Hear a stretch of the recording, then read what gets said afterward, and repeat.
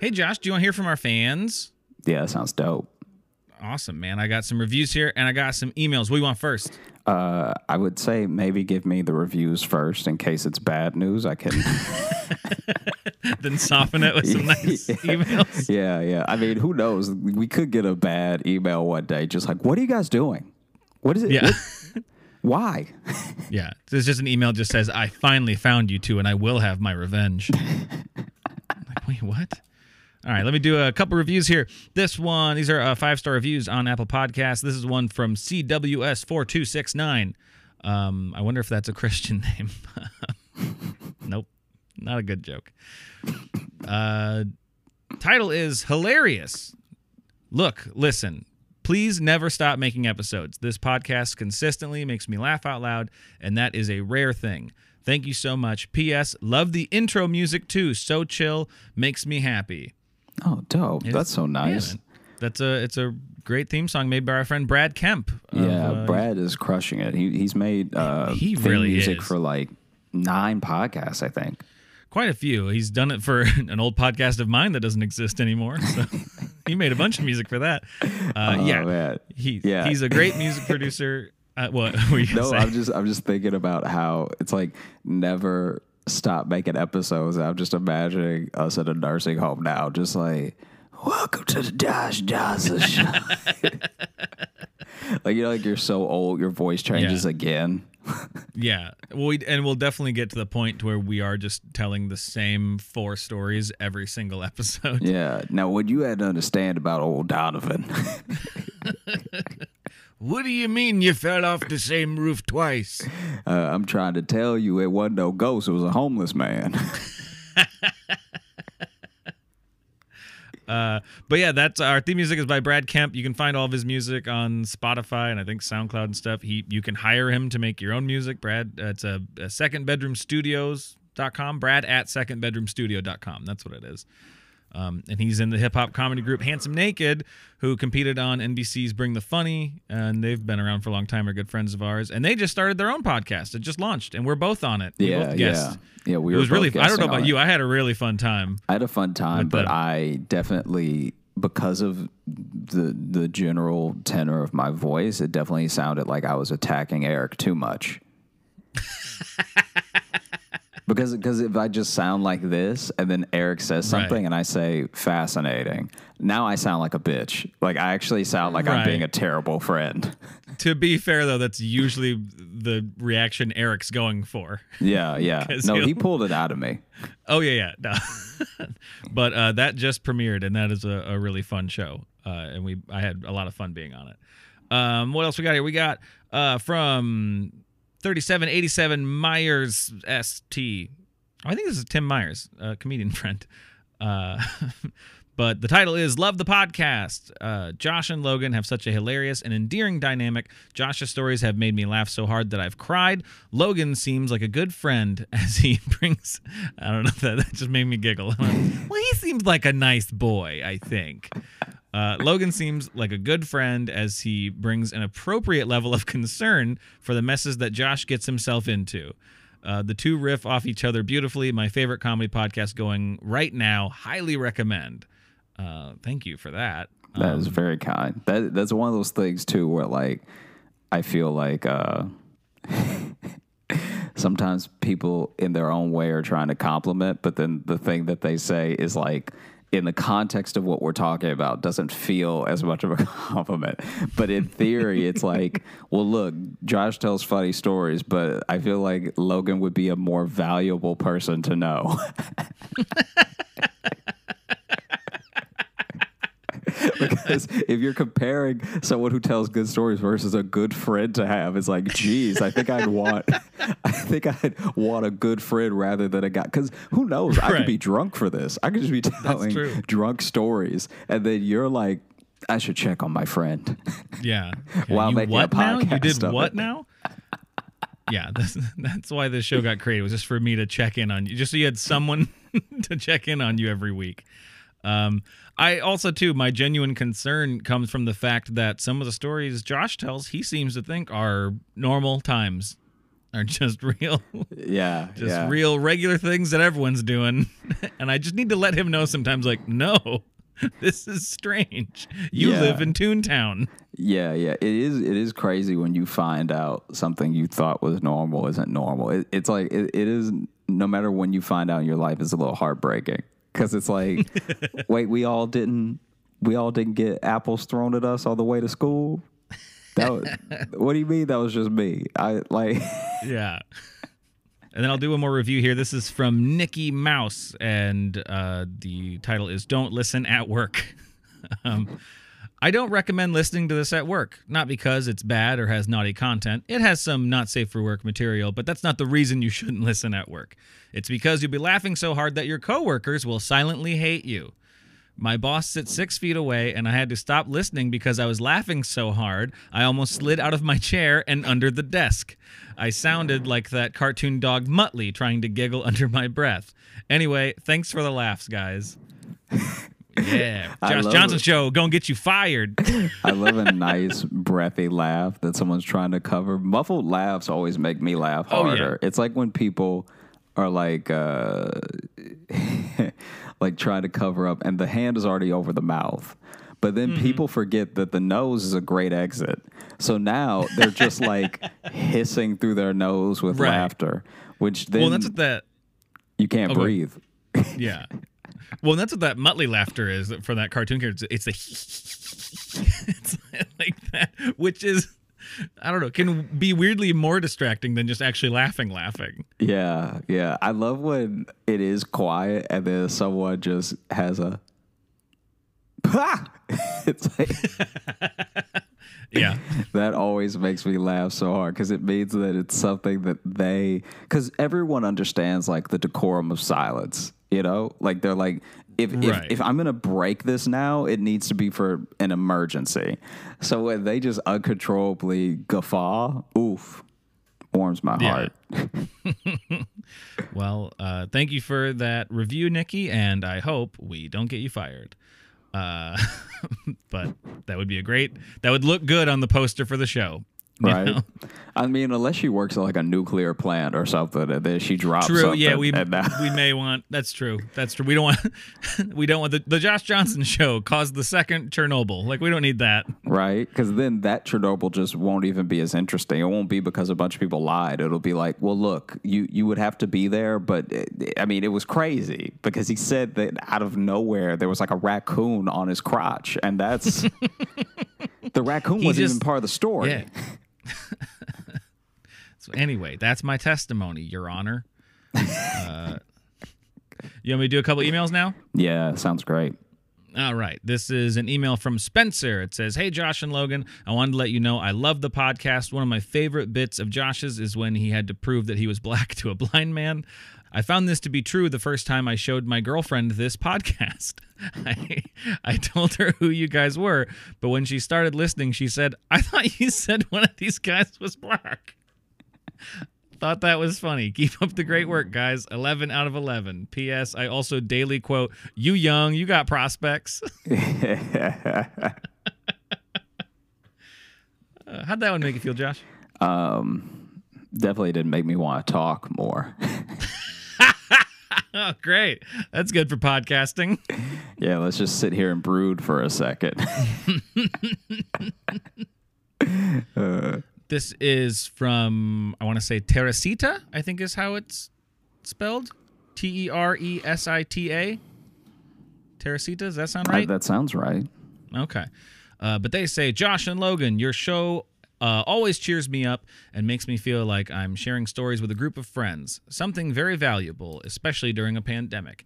It's a spontaneous podcast full of surprises. Josh's stories wouldn't be the same without Logan's explosive laughter. I wish you both the best in your careers and hope you keep sharing with us through this platform. Greetings from Chile. And then underneath that, in parentheses, just to clarify, Chile is the name of my country. It tends to get mistaken with the condiment chili. Ha ha ha. 10 out of 10. I love how we've been getting people from South America emailing us being like, Now here's where my country is, you American idiots. Yeah. I appreciate that they make it easy for us because they're honestly not wrong. Like the one that you read a while back I get it. where they were like, "Hey, look, not that one. That one is Portugal. Don't." Yeah, don't go there. Mine's the skinny one there, but it's not that one. Yeah, I'm getting a real good sense of how that continent views us. Yeah. Something I already knew, but like the fact that now we're just being told, like, now you probably don't know that my country's not food, you fat idiots. Yeah. And Chile is not. They're not wrong about us. Yeah, no, not at all. So that's why I'm never actually offended. I'm like, no, I get it. I know what America's done to earn this explanation. We have got F's in geography 80 years running. Okay, so this is from Jenny. And the title is Good Compliments, Good Questions, and a Good End to the Logan Debate. What? You guys have the best... Hang on. You guys have the best podcast of all time. It's not only funny, but it's also full of good stories, good laughs, and good relatability. I know it doesn't make sense, but it fits together, so shut the fuck up, okay? Weirdly hostile. You guys are so amazing, and to end the debate... Logan, you are an amount of bad, sometimes over half and sometimes under half. You guys are both established comedians who work very hard and are very good at what you do. So my question is, at what point in your life did you consider a career towards comedy? And what's your advice for people who are wanting to consider a less classic career choice? Anyway, lots of loves, and sorry if I sounded schizophrenic. I mean, it didn't sound schizophrenic to me. It sounded like someone was complimenting me while also holding my throat. But I think that's how you were reading it too, maybe. Well, I mean, it's hard not to put that tone on it when it says when you're reading something that is telling you are some amount of bad. That never that's not going to get the cheery reading out of me. Necessarily. It'd be weird if it did. I'd be like, I don't think you just understood the words you were reading. Yeah. I've never been reading a book and then it's just like, by the way, you are kind of bad, reader. And so amounts of bad. I feel like the half bad debate ended a little bit ago, but I'm glad Jenny came in to really clarify it. Yeah. You've been getting nothing but love for like 6 weeks, and then Jenny's like, "Just so you know, I want to make sure you don't get too big of a head. All right, before you get too high and mighty here, I want to let you know." It also is great that right before that it has STFU. So, yeah. Shut the fuck up. Like, oh, okay, all right. Hey, shut the fuck up. You're kind of bad. Also, keep doing what you're doing. Yeah. Also, then I love right after that. She's like, "You guys are both established comedians and are very good at what you do." And I was like, "Jenny, you're playing with my heart." I don't know. No, thank you.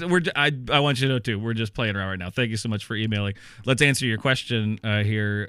So, at what point did we decide to be comedians? I don't know about you, Josh, but ever since I was a kid, I just always dreamed of being a stand-up comic. When did you decide? Being a comic came much later. I wanted to make people laugh from probably the same time as you did, like when I was really little and stuff like that, but I didn't have any concept of it being a job or anything. Like even for me, the comedians who got their own sitcom and stuff, those were actors to me. I didn't fully understand when I was really little the idea of like a stand-up comic, but I think when I moved to Chicago and was actually in the thick of doing mics and all this other stuff, I was like, oh yeah, this is what I want to do. And wanting to do it badly enough to be okay doing it badly. Like that was the other thing of like, you know, this is no discredit to anyone because everyone has their own path, especially, you know, Jenny was alluding to people who have like less traditional aspirations for careers and stuff. And I think that a lot of people we know quit. And a good portion of why we are where we are and why we're doing what we're doing with the level of success is that we just kept doing it. Like, I'd like to believe I'm like, you know, super talented or something, but also a huge part of it is just continuing to show up. And it has more to do with it than people really understand. Because I'm telling you for a fact, there are people that I know in my heart are funnier than me, and I just have to accept that. And they quit a long time ago, which is, I would say it was a shame if a lot of them didn't seem happy. I think that it's a shame if they if they still want to be comics and they're just not doing anymore because they quit. But a lot of people, have like a hobbyist mentality towards the arts, and that's perfectly fine, because if there were honestly any more of us trying to do it, it would be an even worse firestorm. Yeah. And at the same time is where we've known like people who, because I'm in the same boat where like the people I know, I'm like, God, that guy was so funny, but they quit, Yeah. And then on the other hand too, it's like I know people who have blown past me success wise, and I'm like, I don't think they're that good, but they are nonstop working and always showing up, and they eventually get better. Most of them always then get better to a point where at least I think they're funny. I'm not saying I'm the be all end all. Sure. Some people who like we knew who started, I'm just like, I don't even know what they're doing. Then suddenly it's like, oh, it clicks after a few years because they just never stopped coming. And then they found a way to make that thing they were doing happen. Yeah, absolutely. So I mean, I think for me, I knew I wanted to be a stand-up maybe within that first year of living in Chicago, because honestly, that's the other thing that like blows my mind sometimes, that I try to wrap my head around and remember to stay focused and vigilant of opportunities and everything, is that I genuinely thought that I was going to be doing open mics and working at a grocery store for like 10 years. Mm-hmm. I didn't foresee the move to New York. I didn't foresee writing for TV. I didn't in my mind, I was just like, I'm going to do this until I get really, really good. And then maybe when I get really, really good, I'll think of how to create other opportunities or something. But I think the continuing to show up and knowing that I loved it enough for it to be just a planned side hustle for a very long time was also like how I knew I was on the right path for me. Yeah. No, that's good. And, like I said, I always knew I wanted to do it as a kid. Like I have drawings from like first grade of me on a stage with a microphone. Again, I didn't know what it was as a job. I just knew like that connected to something in me. I didn't start doing it though until after I got divorced. There we go. That'll do it. Really, it was. I literally, me and my ex-wife, we had the talk about let's get divorced, I guess. The next morning, I woke up. I talked to two friends on the phone. And then I typed 5 pages of jokes about it. And I literally just thought, well, I guess I'm going to go do that now. Yeah. And that's what made so, I mean, for me, it just came out of like, well, why not do it now? Yeah. Do you have any advice for people who are wanting to consider a less classic career choice?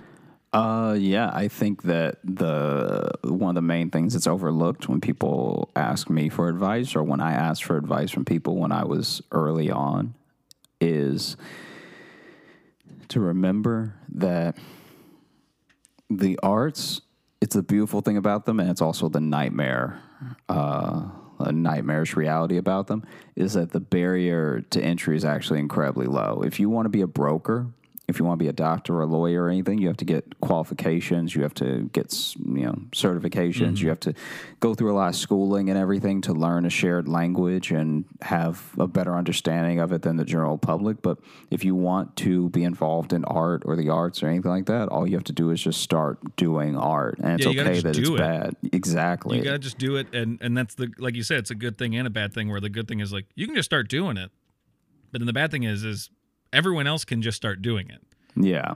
So you're going to have to wait for a while to prove that you just starting doing it is different than literally everyone else starting to do it. It's like when people move to New York, and it's like some people do move to New York and make a big splash because they have the right attitude and stuff. But I think that other people move to New York and, they, by their own standard, kind of fail for a while, because I think they expected New York to realize they had arrived or something. And it's like that's the same thing with the pursuit of the arts. It's like there are some people who from the get-go make a very big splash and make all the right moves, and then there are other people who are like, but I feel like I've done some of the best paintings already. Why won't people just pay thousands of dollars for them? And it's like you have to have a complete mindset when it comes to these things, and know that everything, if very few things, but everything is not a meritocracy. So, make sure you're doing it because you really enjoy it, because you may not